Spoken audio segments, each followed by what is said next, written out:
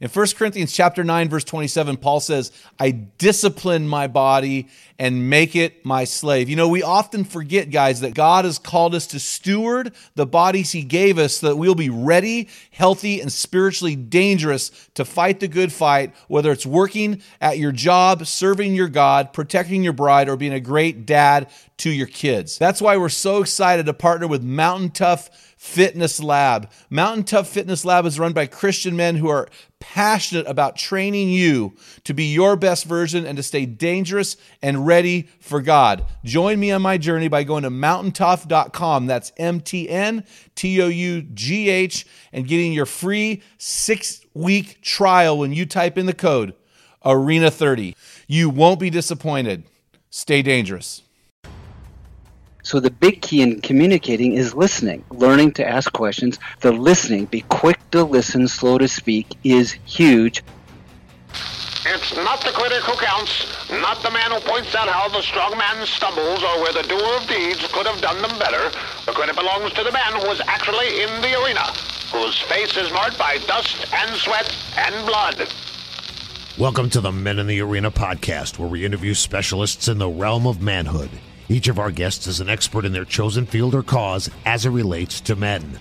Our conviction is to call you into the arena of manhood, call you out of the faceless, nameless bleachers, and call you up to be the best version of you. Because when a man gets it, everyone wins. Enjoy today's episode.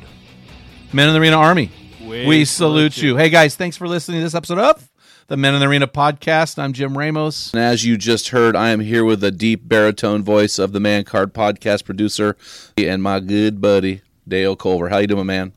I'm doing well. You're doing well. Drinking from the well? I'm drinking from the well. I went to buy you a coffee this morning. You rejected me. I'm a little bit hurt. Well, I wanted to save your finances because I made coffee at home. All right. Yeah, it's good stuff. I was going to buy you decaf anyway because I'm afraid that, I don't have high blood pressure like me or anything. So, I got to look out for you. So I take care of the temple so I don't have to worry about high blood pressure. Oh, there's so many things I want to say right now, but I'm not gonna because I'm a Christian. So, okay, hey, so you got a man word for me to guess today? Yeah, I got a man phrase. Go ahead. It's a man phrase? Okay, hold on. It's a man phrase based on our guest. Man, this is tough when you do phrases. The word is on the front of that book, I believe. Coaching your child. Coaching. No, it's not on the front. Oh, you can't back. do that and have me guess and not put it on there. It's on the back? Hold on a It's second. really hard to nail this down to like a word. I'm going to go down with Jesus parenting. That's my phrase right there. Okay, so you could.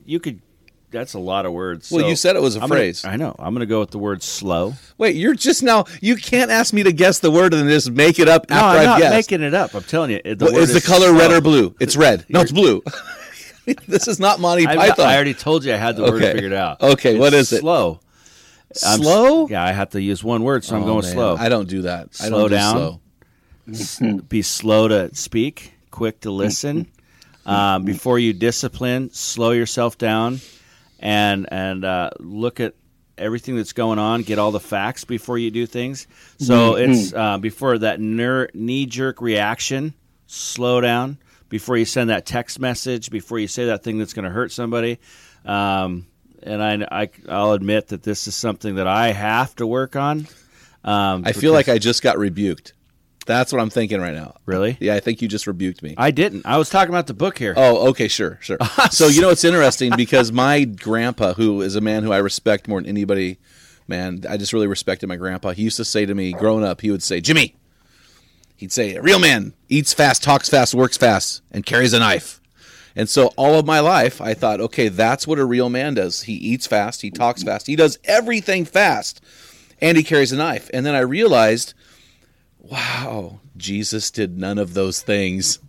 I bought into a false narrative. Jesus did none of those things. And so as a parent, doing all those things fast, I think that really was probably something that hurt me as a parent. I mean, I was a good parent, am a good parent, but I think there were some things I would go back and I would change. And when I read the book of our guest today, I thought, oh, I wish I read this book 20 years ago. This really would have helped me. And so I really do appreciate that. So, hey, guys, want to remind you, if you have not already joined the over 10,000 men from around the world in the Facebook forum called Men in the Arena, make sure you go and do that. And guys, and add some guys. If you add 25, 100 guys, we will shoot you one of our Men in the Arena shirts. And guys, I got to tell you, in the book that we're going to talk about today, I discovered a nugget in this book that you need to just hang on till about midway, and I'm going to kind of pull the sheets off this nugget and let you see this. This is a nuggeting truth in parenting that you just need to listen to. It was really monumental. I'm really excited to share it with you. But before that, let me share about our guest today. His name is Hal Perkins. Now, you're not related to Bill Perkins, are you? Nope. Author Bill Perkins. He's a good friend of mine. Nope.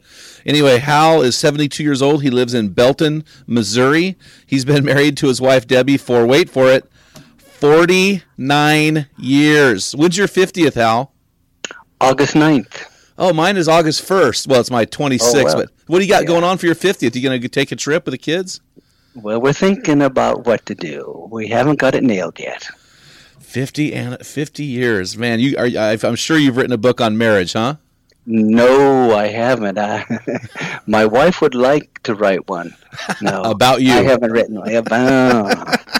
She's got some. I've got two son-in-laws who just make me have to get better and better as a husband. So that's good. Oh, that is good. All right. Well, hey, so Hal has been married to Debbie 49 years. He was a pastor and author, was a pastor for 40 years, and now he travels around the United States and the world as a conference speaker, and he's been doing that for 9 years. So here's a guy who's really running his life well and finishing it wonderfully strong. He's authored several books: The Gap, Meeting with Jesus, Journal for Disciples, Leadership Multiplication, If Jesus Were a Parent, which we're going to talk about today, and Walk With Me, and finally, Discipled by Jesus. So his greatest accomplishment in life is he's raised 4 godly children. All of them are in full-time ministry. He's raised triplets, which I read a lot about in the book, David, Dana, and Deborah. They're 41 years old. And then Daniel, who's 43, all Ds. It's like your family, Dale, all H's. Yeah, except for Hal. Hal is an H, and the rest are D's, and you're Heather. You're all H's, and you're a D. Yeah. Whoa, it's just like your family, only opposite. Wicked. 4 H's and a D, and Hal is 4 D's and an H. Yeah. You know what? Hal, I looked at your book again, and I can't find the word slow anywhere on the front or the back. I know, you totally made that up to stump me. I swear I saw the word slow. Wow, you swear? I swear I saw it. I don't know about that. It's gone now. So there's something magical about that book. You got to buy it. Oh, gosh, you're so funny. Oh, man. Okay, well, hey, Hal, what we're going to do to get you warmed up here, we're going to throw you, I know you like to do things, process, and, as you were sharing earlier, process and deal and slow, but we're going to throw you into our rapid fire round, where things go very fast. So for you, my friend, I've chosen the Stoic round, because when I read your book, I thought this guy's thought a lot about some pretty deep stuff, and I looked at the titles of your books. And so what I'll do is I'm going to ask you these Stoic or philosophical types of questions. They're not really deep, but they are profound, and I just want you to share them with our audience. Are you ready for that? I'm ready. All right, here we go. Number 1. Right now, what is on your heart? Being a better husband. After 49 years. Is there an area that you're working on right now with you and Debbie? Yes. Never push back until I've listened carefully and thought sensitively. Go slow. Slow. I'm a quick there shooter. You have it. See there? I told you it's magical. That's it. I'll tell you what, that's really good, man. And that's, again, I'm glad, I'm going to veer away from that topic today because that's everything I'm not. So, avoidance, baby. Avoidance. No. I think, appreciate that. After 49 years, still working. And probably after 59 years, you're still working on it. Yeah. Hey, Hal, besides Jesus, who's your greatest hero and why? Well, it's going to sound cheesy, but my son-in-laws. Really? Talk to me. Yep. They so love the Lord and are humble and gentle, but work and serve and put all of life together. They they play, they work, they serve, they're fun, they're serious. They just live it out the way I would like to. Appreciate you sharing that. So, number 3 in our rapid fire round is this. If you were alone on an island and could only bring your Bible and one other thing, what would that other thing be? A lazy boy chair. I love it. I love it. Why that? Because I'm lazy. No, if I got my Bible, I just need a place to read it, so that'd be good. Oh man, I wonder. I had to put the word Bible in there because all guys that I interview would bring their Bible. So I'm like, okay, I'm going to let you bring your Bible, but what other thing? So, lazy boy chair, I love it. Well, but Dale, that's what you'd bring, a couch, sectional couch, Dale. Oh, I do love our new sectional couch. Ooh, I would have to bring a big knife. Oh, because I don't want to die after I read my Bible. I want to go be able to live and eat some food. So, cut down a coconut. So, hey, man, great answer. I love it. So, what is one question, Hal, that you would like to ask God?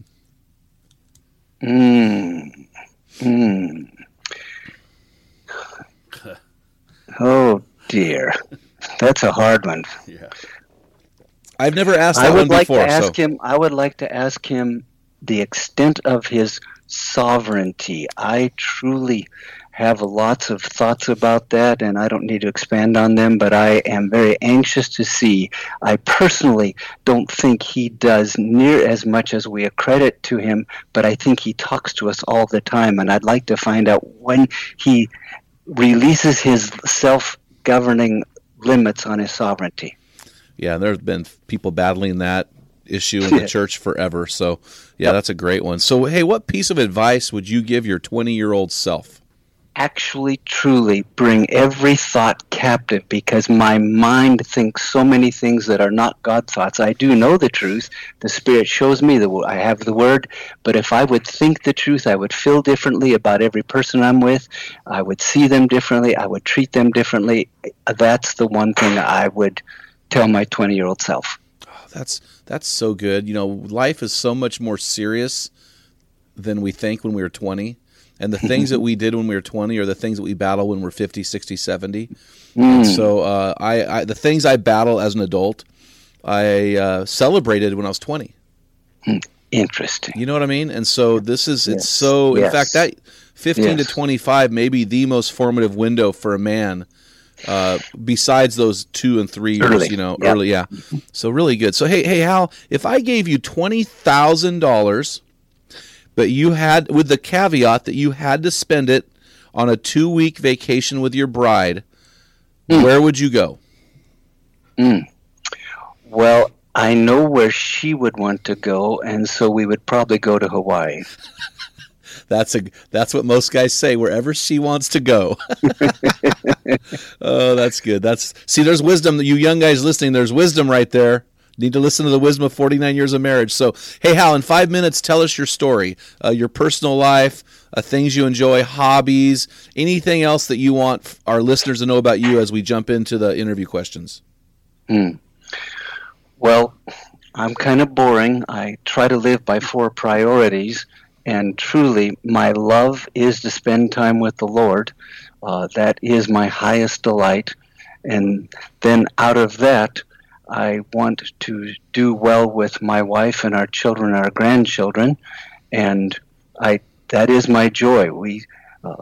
I actually happen to love watching football and basketball and stuff. I was a coach and I played ball and all of that, but truly I love doing that which matters, and so I'm thrilled with that, and it matters that I spend time with the Lord, and then I help my wife and kids and grandkids as much as possible, and then I love what we do. We travel around the country attempting to help pastors and their churches in actually being disciples of Jesus and making disciples of Jesus.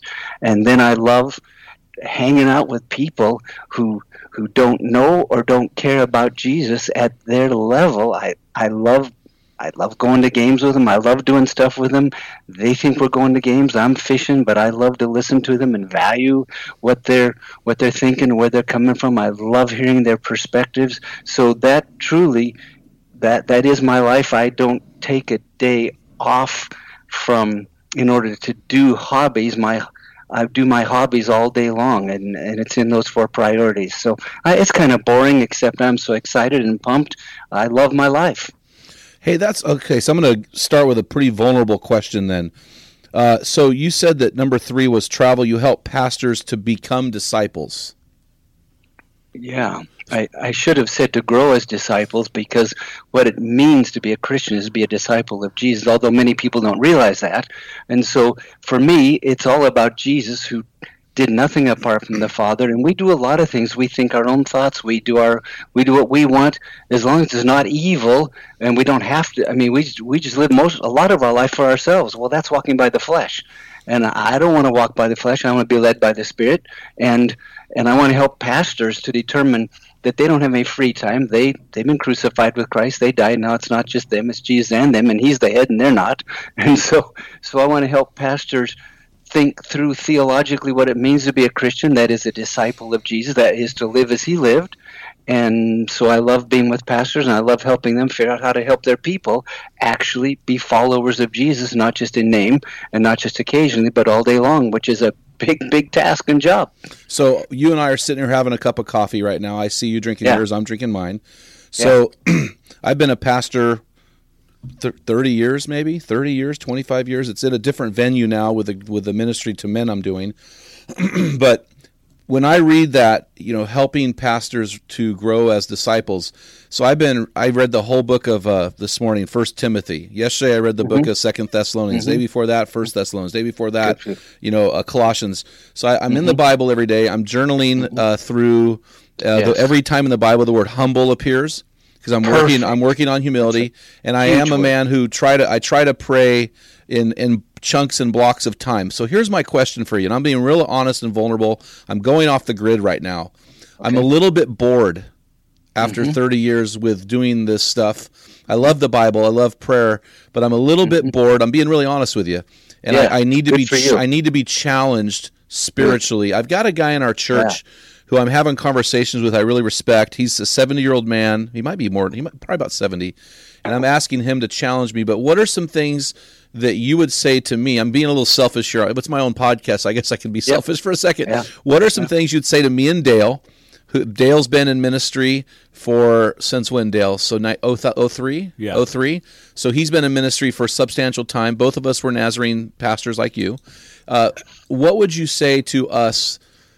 So I want you to put on your job, your number 3 priority right now. What would you do to encourage us and challenge us spiritually? What are some things that we should look into to liven up our faith journey a little bit? I know it sounds horrible to say that, but I hope you understand my heart. I think I do, and I love it. And I hope you're not irritated with my response. It's really quite simple. We're called in Scripture to walk as Jesus walked. I haven't raised many people from the dead recently.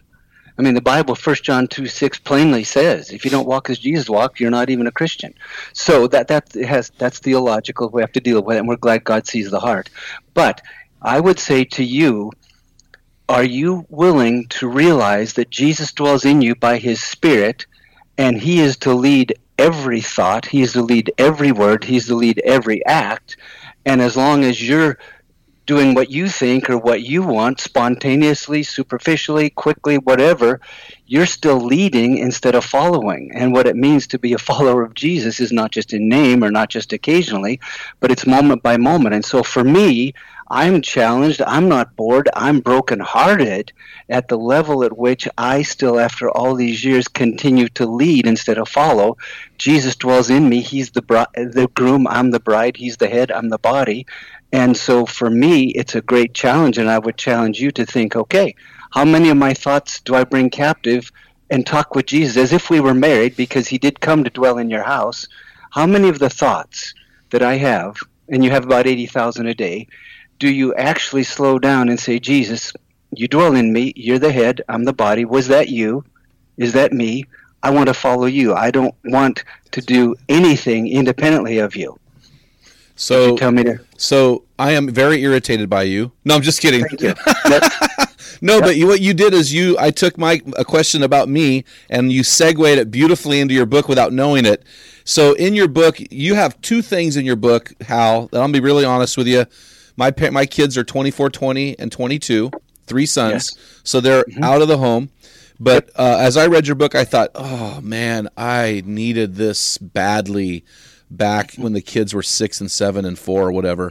And what you did to me just now is you said, are you following Jesus? Are you making his thoughts your thoughts? When what I heard you say is this, and this is what the takeaway for me is, are you asking God what to do every step of the way? Because most of my prayer life is either in silence, listening to God, or talking to God and telling him what I want, or praising God or something. I'm usually talking to God or listening to God. But I'm going to be honest with you, Hal.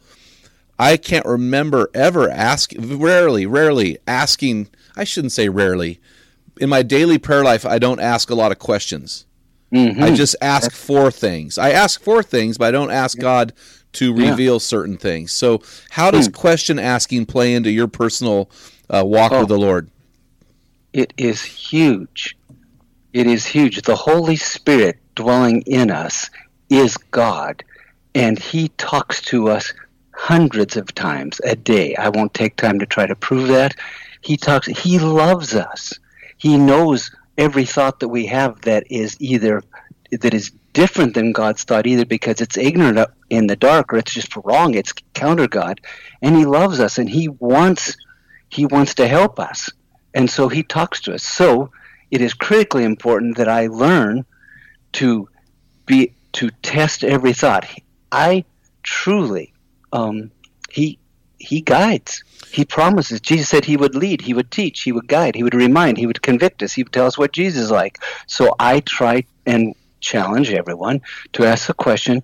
He's already spoken to us. We have the mind of Christ. We probably know. I'm working on a massive project right now. I probably know the answer because the Holy Spirit doesn't have his arms crossed and saying, well, Hal, I love you, but I'm not going to tell you. I don't care about that. But he does care. Yeah. And so he's probably already made it aware. But I got so much other junk going on. I have to slow down and say, Lord, is that you? In the night, I believe he gave me 2 new ideas about a big project I'm working on right now. So I need to learn.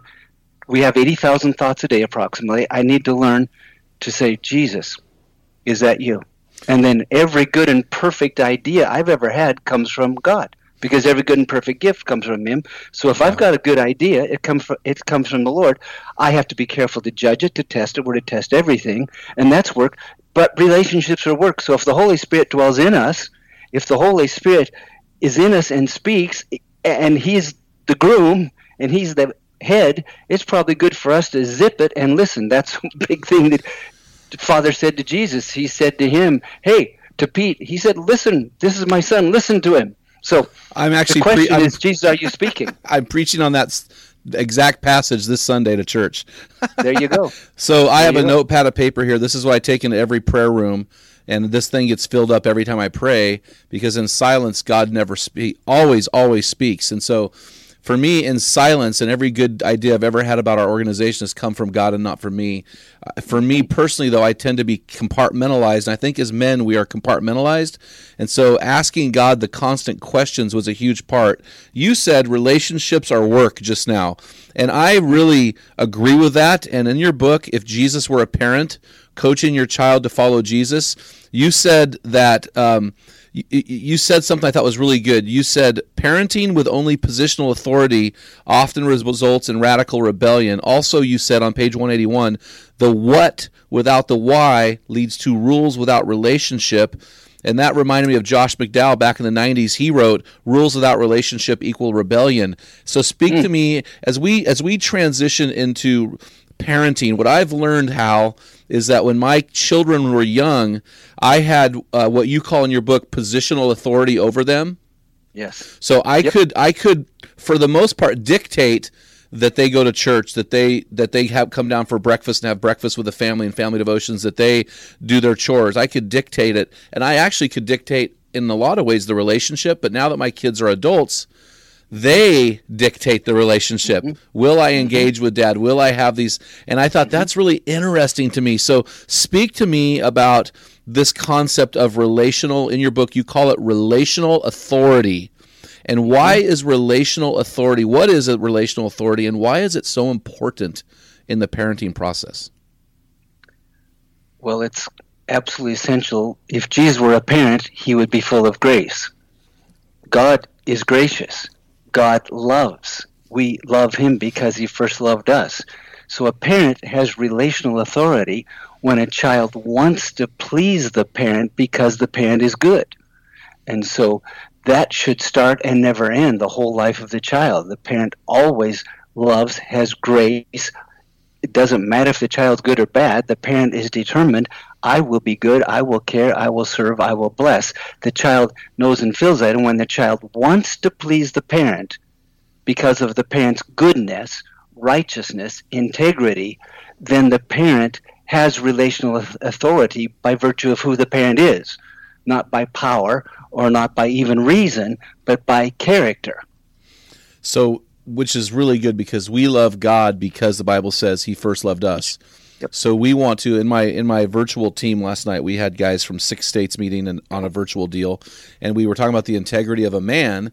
And what we came down to was the Bible tells us that God is integrity. God is holy. And because of his nature of integrity and holiness, and we are image bearers of God, that we should therefore be men of integrity, not because it's the cool thing to do in this life, but because we model our life and bear the image of the one who has the perfect integrity and perfect holiness. And so we obey. And so as a child, so you're saying that my children, if as we raise our children, we want them to listen to what we say because we have modeled goodness and a biblical example, and they want to emulate that as we. So it's Paul saying, "Imitate me as I imitate Christ." Is that what you're saying? Yes, they are motivated. They want to please us because we love them. Love is powerful. Yeah. And when someone knows that I love them, they are drawn to respond. They want to actually please me. And love is not what we've made it to be. We've made it to be give them anything they want. That's the most naive craziness imaginable. But love certainly does what is best for the child, and that's where you get relational authority and rational authority and positional authority all tied together, and that's a whole nother discussion. But I wanted to please my dad because he loved me.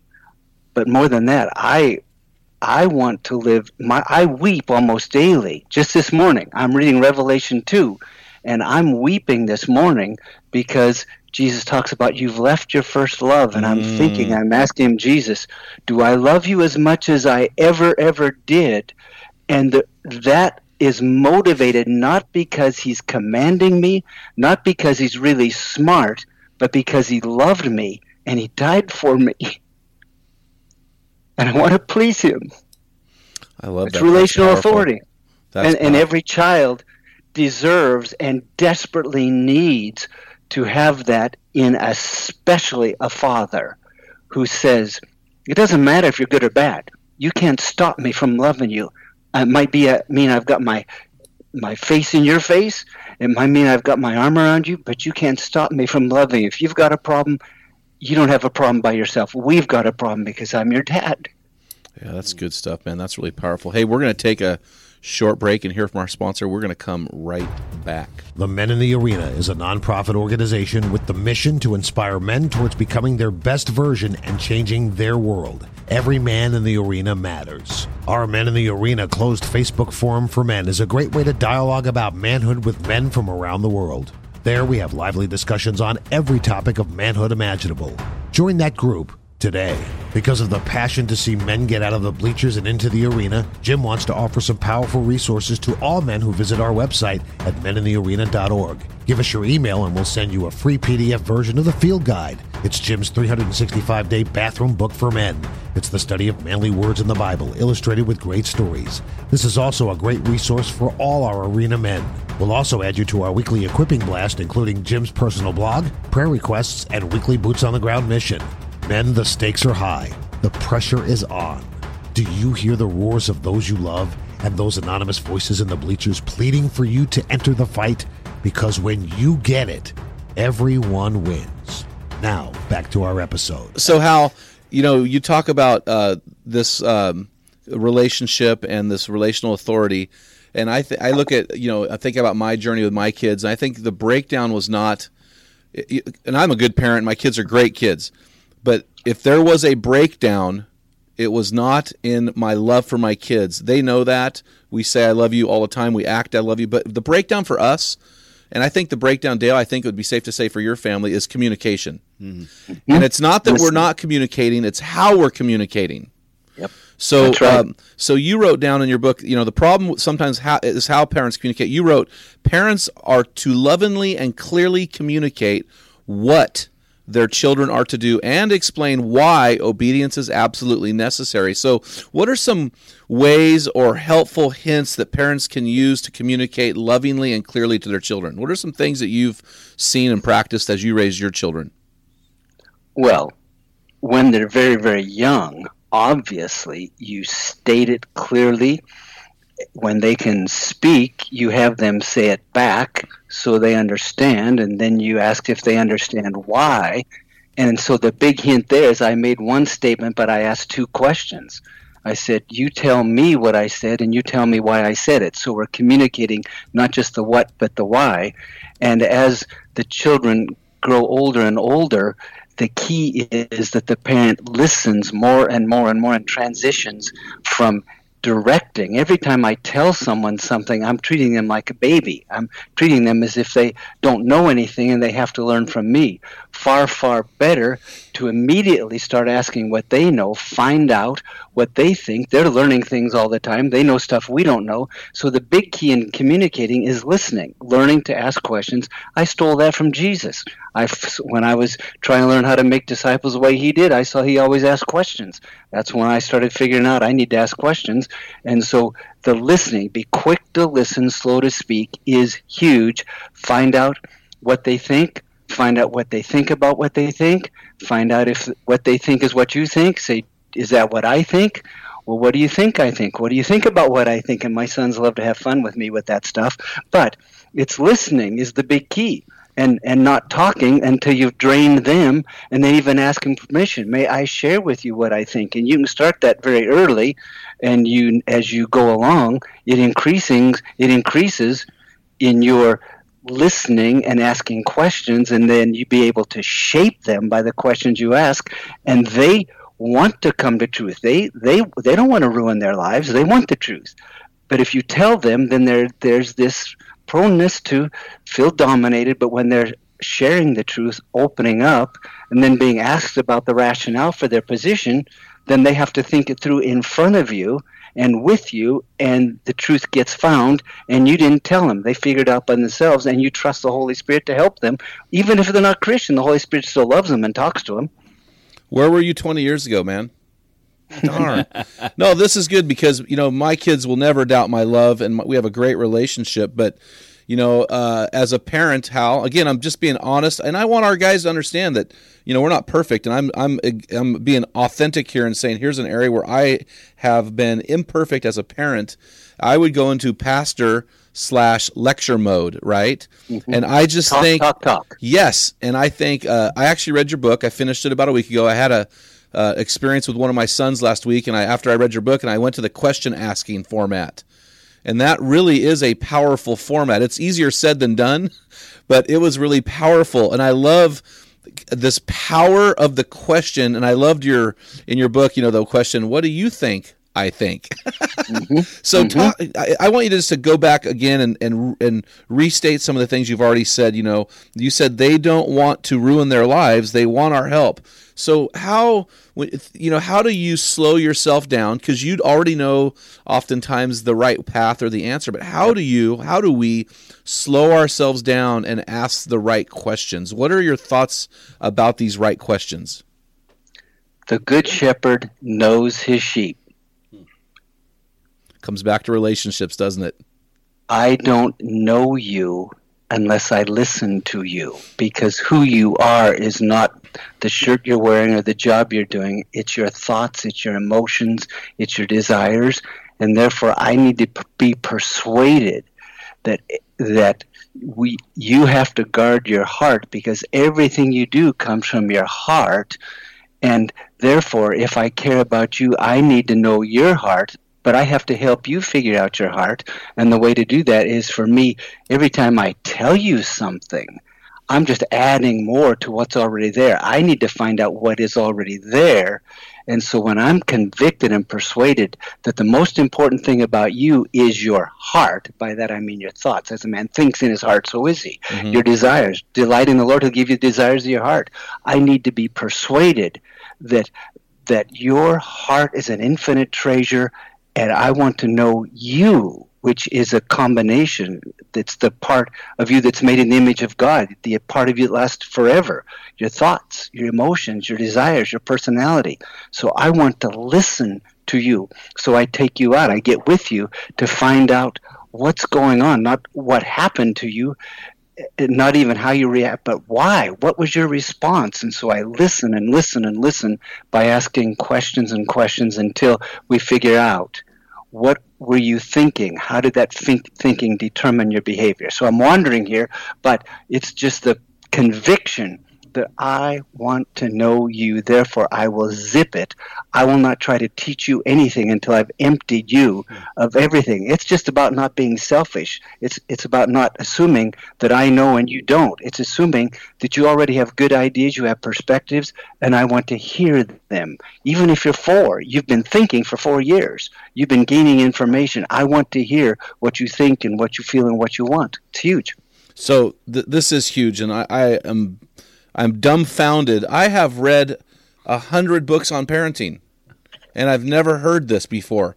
And this isn't even the nugget of truth I was telling our men about. The nugget's coming. So what are some of your favorite questions? Well, the basic ones are the heart-opening questions, and there are many, many derivatives from that. And let me prelude it by saying, and this is probably going to be inappropriate, but if you're dealing with a man and a woman, there's only 2 body types. And no one would ever allow a man to rip open a woman's clothes because that's her. That's private. That's absolutely, that's terrifying. If a man did that, he'd be in jail. Well, the heart is infinitely more personal, more private than the body parts. The body parts are pretty much the same on everyone. But my child's heart is unique. There's no one with his thoughts or his emotions.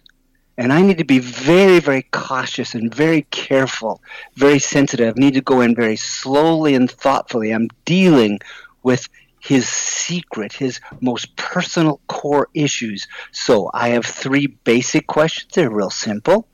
It's the obvious one is what happened. So we listen to their life story.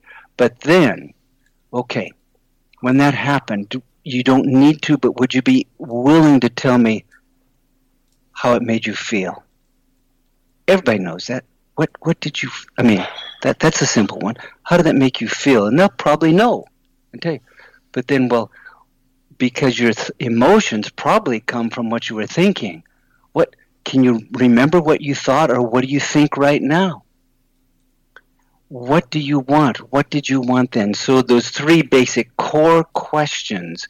What did you think?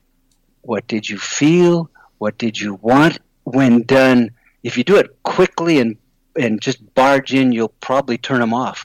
But if they know you care and you go gently and patiently to get them to think about what they were thinking, to think about what they were feeling, to think about what they were wanting, then you can open the heart and you can talk about it, and then you can begin contrasting that with what you think or feel, or even what Jesus thinks or feels. We don't lead them to Jesus once. We need to lead them to Jesus time after time after time after time after time. And this is how we can do that. What did they think? Do you trust Jesus? Oh yeah, I do. Do you know what he thinks about you? You're thinking this about you. Is that what Jesus thinks about you? So now I'm into discipling your kids by knowing their heart. But that's it. That's just really powerful, because I think, well, do you think that a lot of the people that you're working with, their default is the lecture phase and not the listening phase? You just did a great thing. You started to tell me what you thought, and then you stopped, and you asked me what I think. Personal growth. So you get an A. Personal growth. Is this your experience? I was thinking about that, and I wasn't listening to your question. Do you remember the question? Oh man, insert rebuke here. No, I'm just kidding. No. So, is in your experience, do you find that the people you're working with tend to default more into the lecture phase or listening phase? Oh, I say it so much that people get irritated. I say pastors and parents and most others talk, teach, and it is just we have to get drilled into our core. Jesus was quick to listen and slow to speak. He didn't say anything except what he heard his Father tell him to say. If we're going to follow Jesus, we got to quit leading. We got to follow. Be quick to listen, slow to speak. Needs to be a mantra for every pastor, every teacher, every parent, everyone who's trying to bring someone along.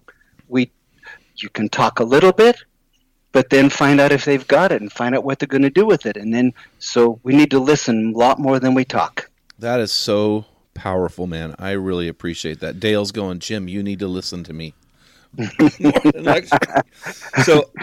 So hey, we tell our men in the arena that they are spiritual leaders in their home, and we often get these fried egg eyes. They're just eyes get big. They say things, well, what does that look like? What does that mean? And I have seen personally that we don't articulate this well to men in the churches today. But on page 56, you offer some very practical steps. A father can literally train a child in the faith. And honestly, this is the nugget of the book. I think the question asking is a wonderful thing, but it really comes out of this nugget. And in the book, this nugget, I think as a spiritual leader, I'm going, okay, this is a nugget that our guys can implement today with their children in the home. And you called it the personal weekly meeting or personal regular meeting. Can you, and then in that meeting you said that you involve formal teaching, informal but conscious faith training, and a demonstration of your faith. Can you talk to us about the conception of this personal regular meeting with each of your 4 children and how that played out and what happened there? Yeah, it's hard to be concise because there's an awful lot built into it, but it starts with Jesus made disciples and he spent one-on-one time. It's much different spending one-on-one time than one with 3 time. When you are meeting alone, you can get much done that you cannot get done when you have a group. So I think I think every child deserves and desperately needs one-on-one time with a person who deeply cares about them and has 20 or 30 years advanced wisdom beyond them. So when we were committed to making disciples, we knew we had to spend one-on-one time with them. So I set up an appointment every week with each one of them. And there's a lot of history behind that.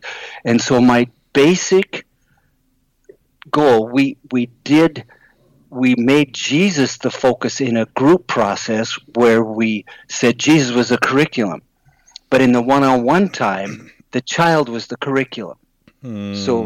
So I want to know you, and I alluded to it earlier. So in the one-on-one time, which was a date set aside every week, it was on the calendar. The kids grew up just knowing that every Tuesday at 2 o'clock, we went out on our date. Each one had a different day. And so they grew up thinking that was normal, thinking that was just the way it was, and found out that it wasn't normal. We went out, and my general process was this, and it came out of a whole life given to trying to learn how to make disciples. I listened to their story, number one. Tell them, it's not rocket science. What happened since we met last? What are the good things? But tell me what happened. When they told me something good, we know where every good and perfect gift comes from. We could trace it back to God. We could celebrate and rejoice in the good that the Lord did, that they did, and the people did, and that was powerful. They were seeing God at work. But there were always, and the proneness would be because they were open and they knew I would accept. It didn't matter what happened to them or what they did. I loved them. I wasn't going to react to it. They would tell me the difficult things, the challenges. Okay, we got a problem. So that's their story. The issue is not what happens to them. The issue is how they respond. And how they respond is based on the condition of their heart. And Jesus is in their heart. They were believers at a very early age. The Holy Spirit dwelled in them, but the Holy Spirit doesn't force his will. He allows freedom. And so I had to help them think of what was their response to the bad things that happened. So Johnny hit you. Susie said that. You got a C when you thought you should get an A. Blah, blah, blah. Doesn't matter. They had a problem. Okay? Then, okay, so what do you think about that? And so here were those core questions I already alluded to. Didn't know you were going to ask me this question.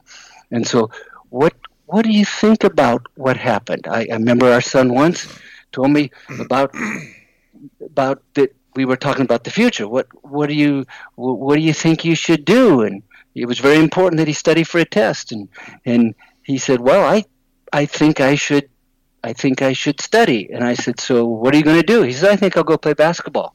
And we roared, laughed, but at least he had it out in the open and he was making a choice. And in that case, he was a junior in high school. And so that was his choice. And I was just helping him think through options. So bottom line is that I would ask them about their response. And it was those three basic things. What do you think about what happened? And especially your response. What do you feel about that now? What did you want to do then? What do you want to do now? How does that contrast with what you know about Jesus? Do you really trust Jesus? Well, have you asked him what he wants you to do?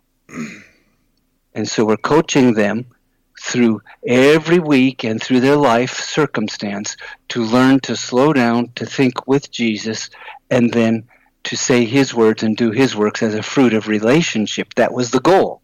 And that's what that's our challenge. We get a few little doctrines and we get a few little behaviors and we call ourselves Christians, but we don't have any relationship, very little relationship when he's with us all the time to lead us in everything. So that's training them to be led by the Spirit moment by moment. And then it's a 6-hour seminar, and I'm just talking quickly off the top here.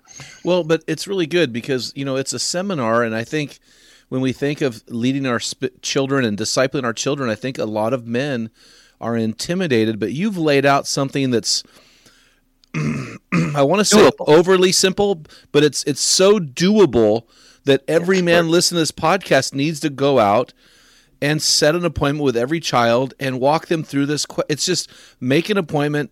I'm sitting there going, man, I've got a freshman in college, a sophomore in college right down the street. I got to go have lunch with that kid today and just start doing this stuff, and he's an adult. This is wonderful stuff. Can I tell you a story? Yes. Do we have time for a story? We have plenty of time. I've got on my screen, a man has just sent me an email. I can see it. He has been asked to fly from Florida to Kansas City to be a part of a seminar, a 1-hour presentation that we're doing next week or a few weeks for a denominational thing.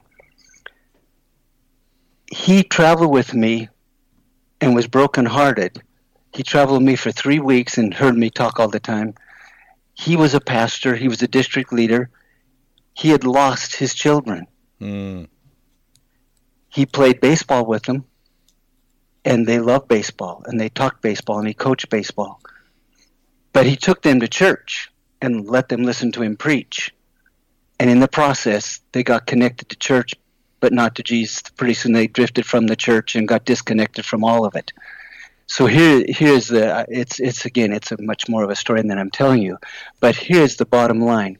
He called all of his grown children, age 25 through 35, and he said to every one of them, when you were young, I discipled you in baseball. I didn't use that word, but I talked about baseball. I loved baseball. I took you to baseball games. We talked about baseball all the time. I coached you. I watched you. I supervised you in baseball. We practiced, and you got good at baseball. You loved baseball, and it was just our life. I didn't make disciples. I didn't disciple you with Jesus. I preached, but we didn't talk about Jesus. We didn't have a process. I didn't know how to, and I'm sorry. Would you give me a chance? And the kids all said, oh, Dad, you did fine. He said, no. Would you let me? Here's what we'll do. If you're willing to call me once a week, I'll give you any hour of the week. You call me. I promise. I won't teach you a thing.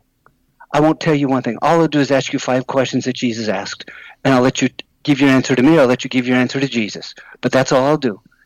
And all 4 of his grown children, 2 of which were totally out of the church, the other 2 on the back pews of the church, said, "Sure, Dad, we'll do that." All 4 of them started calling him. And all he did was ask them 5 questions that I use in our formal discipling process. And he asked them the questions, and they answered him, or they answered to Jesus directly. And it wasn't long till all 4 of his kids were radically following Jesus and hired on church staffs, helping others, discipling others. Point being, it's not rocket science. We can do this. That's the point. And there's always hope. I mean, you could do this with your grown children, and wherever they're at, you could bring them much closer to Jesus by asking good questions and listening. Let them talk to Jesus based on the questions. Well, that's a whole other book. I'm going to do that. I just love that approach. It's antithesis to what I've done. But and you talk about this in your book on page 129. You talk about the problem, and you just illustrated that wonderfully, of parents who are functional deists, or I would also add functional atheists. Talk to us about that. Well, a functional deist says God made everything, but now I'm responsible for everything. God's not there. Yeah. A functional atheist treats God as if he doesn't exist. A functional deist probably treats God as if he doesn't matter. No. He's here, but he doesn't matter because you're not doing anything. And so we leave Jesus out. We make him a doctrine or a set of behaviors instead of a person who dwells in us by his Spirit and talks to us. We can have relationship with him. And we need to have relationship, but we need to coach that relationship. But we can't coach it if we don't have it. So that's why our own time with Jesus is the most essential, profound, powerful thing that we ever do for our kids or our spouses, because that's when Jesus is actually real and we find out we're honest. Am I following Jesus or am I playing games? Do I say I believe him and do most of what I do on my own? So there it is. That is wonderful. On page 105 in your book, you said this, and we're running short on time. I feel like we probably need to get you on again and talk about some of this stuff, because I think this parenting is a huge issue for our men in the arena, and God has given you the ability to simplify it in easy, doable, simple, yet profound and powerful things. And on page 105, you said something, and you said it again later in your book, and I want you to speak to this point. You said, quote, sooner, and this goes back to your buddy who is the baseball coach and pastor, sooner or later we behave according to what we actually believe. And so based on that statement, which I agree wholeheartedly, what are some faith behaviors a man needs to model? Relationship.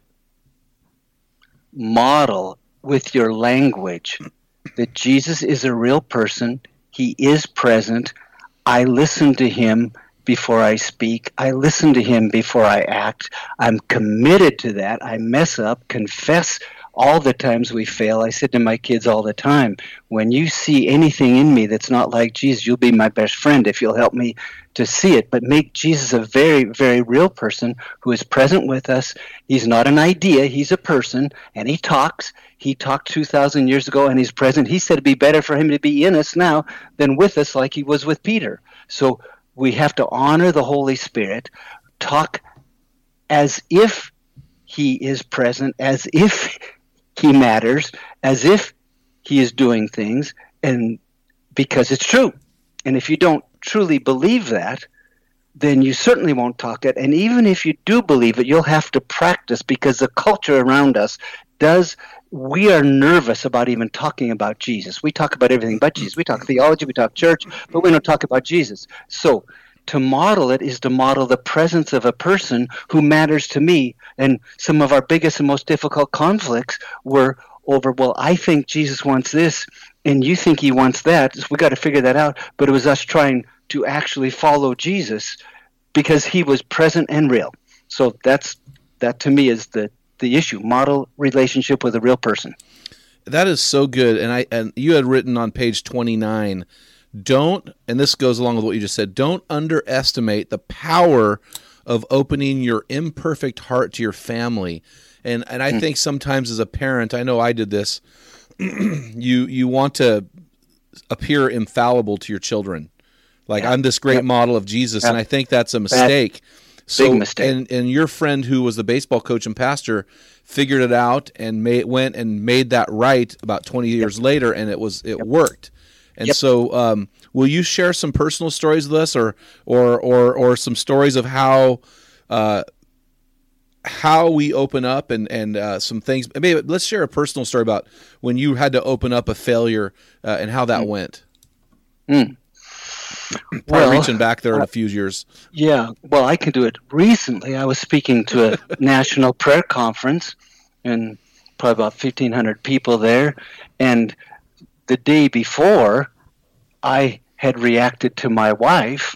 And so this isn't about kids, but it's the same deal, exactly the same thing.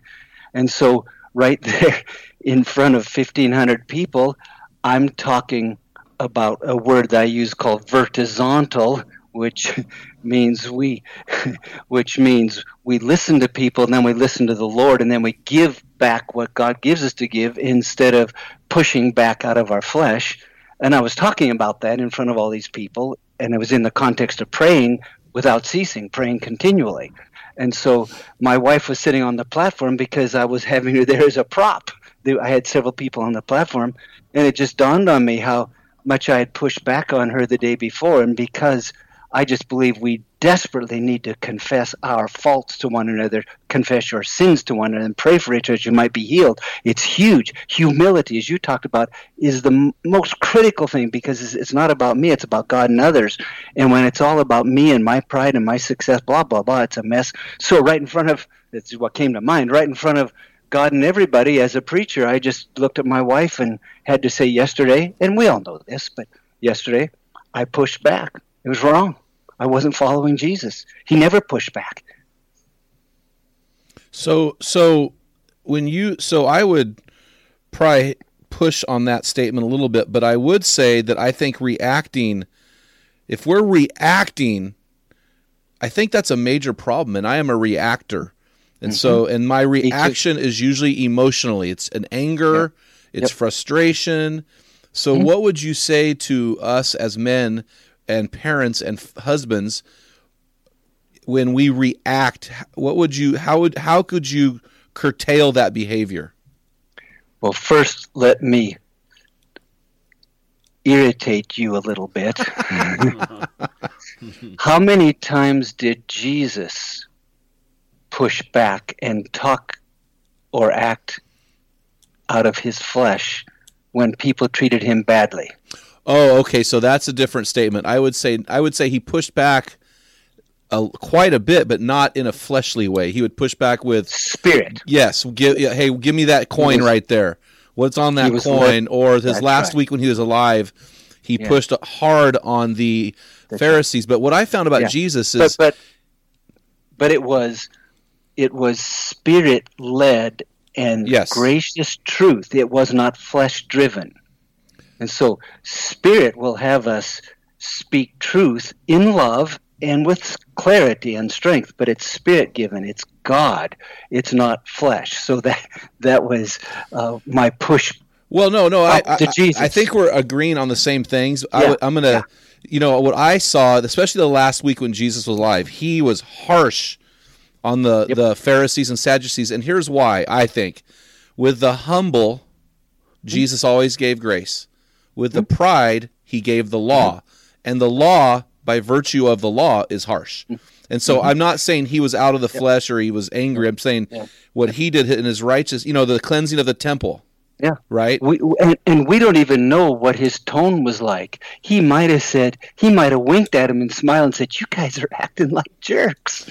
I'm pretty sure when he's swinging whips in the temple, he had a look of it wasn't a gentle stare. Could be. So how would we don't know for sure. Yeah. How do we as men work on reacting in a way that is like Jesus instead of a fleshly way, which would be anger, frustration, impatience? Number one, be extremely gracious with ourselves, knowing that we've got bad habits and will fail, and model Jesus' grace for us by confessing that we do come short, as you were asking me about. That's huge. Number two, and I have this planned as a sermon, but number two, make an absolute commitment that it's not okay for me to walk by the Spirit, but I'm called to follow Jesus, be led by the Spirit. It's not okay for me to be unchristlike. I will be. I hate it, but it's not okay with me. And so I'm committed to always following Jesus rather than making him follow me. And so I will come short with you, and I'm sorry, I can tell you in advance, I will come short, but I will hate it, and I will love you for telling me when I'm coming short, when you see it and I don't. And number 3, I'll do everything I can to make it right. I'll find myself. I'll let you spank me. We'll do whatever. I'm going to do whatever I can for me to be right. I don't want to ask you to be right, but me not to be right. I'm called to be an example to you, and you can know that I'm committed to following Jesus with every thought, every word, every act. And I will come short, but I will hate it. And if you'll show me, I will be grateful to you because I need help, and I'll work on it, and we'll work on it together because the best thing for both of us is to follow Jesus. That's so good, man. I really appreciate it. Hey, last question here, Hal, non-related to your book. Here at the Man Card Podcast, we define manhood as 5 things: protecting integrity, fighting apathy, pursuing God passionately, that's the summit of manhood, leading courageously, and finishing strong. Which of these 5 stands out for you right now, and why? I'd say the middle one, pursuing God passionately, because that takes care of all the rest. That will take care of all the rest. Yep. No, I appreciate that. So, hey, how can our men in the arena pick up your resources or learn more about you if they want to get this book or any other of your, I think you wrote 6 books? How can they pick those up? You have a website that they can go to? discipledbyjesus.org or heartwalk.us. They'll get there that way. Or go on Amazon. Go on Amazon, yep. Yeah. Well, hey, that's awesome. Hal, thanks so much for coming on our podcast and sharing your simple and profound wisdom. I'm actually I'm personalizing this. I'm going to go work on my reacting so I can be nicer to Dale, and I'm going to... Thank you, Jesus. And as far as the question asking, I mean, you have unleashed some powerful nuggets today. Simple, doable, not something we have to philosophize through it and try to sift through the terminology, but just really profound stuff. Really thank you for that. Hey, guys, so Hal, we're going to try to bring you on again sometime because I think you got way more to offer us as men and as parents. So thank you so much, sir. Thank you. Great to be with you. So, Dale, drive us home, brother. Yeah, for you guys out there to be your best version, we realize you need to be in a daily discipleship in the Word. So we want to challenge you guys to go to our website, pick up your free 365 daily devotional, The Bathroom Book for Men. And you can also go to the store part of our website and pick up a physical copy, put that on the back of the toilet, have it there, have it someplace where you can pick it up and read 1 entry a day. I mean, it's simple. So until next time, feel the wet sand on the arena floor. Hear the deafening roar of the crowd. Taste the sweetness of victory. Smell the stench of battle. Get in the game. Get dirty. Grind it out. And be a man. Men in the Arena is a non-profit, crowd-funded organization that exists to inspire men to become their best version. We're able to freely offer this podcast, weekly equipping blasts, discussion forums, plus our small group resources to the 3 M's: active military, missionaries, and men in underdeveloped nations. This could only happen because of a large group of generous donors like you. You can find out more about how to support our ministry at meninthearena.org. What type of dad are you? Guys, in my 35 years of ministry, I've noticed that guys basically fall into 2 categories. And in those categories, there are 4 types of dad or 4 phases that you pass through as a dad. We just dropped an amazing quiz to help you discover what type of dad you are. Find out what type of father you are and get our custom resources fit to meet the needs and the questions you are asking. Head on over to meninthearena.org. Join 20,000 men from around the world and find out the type of dad you are.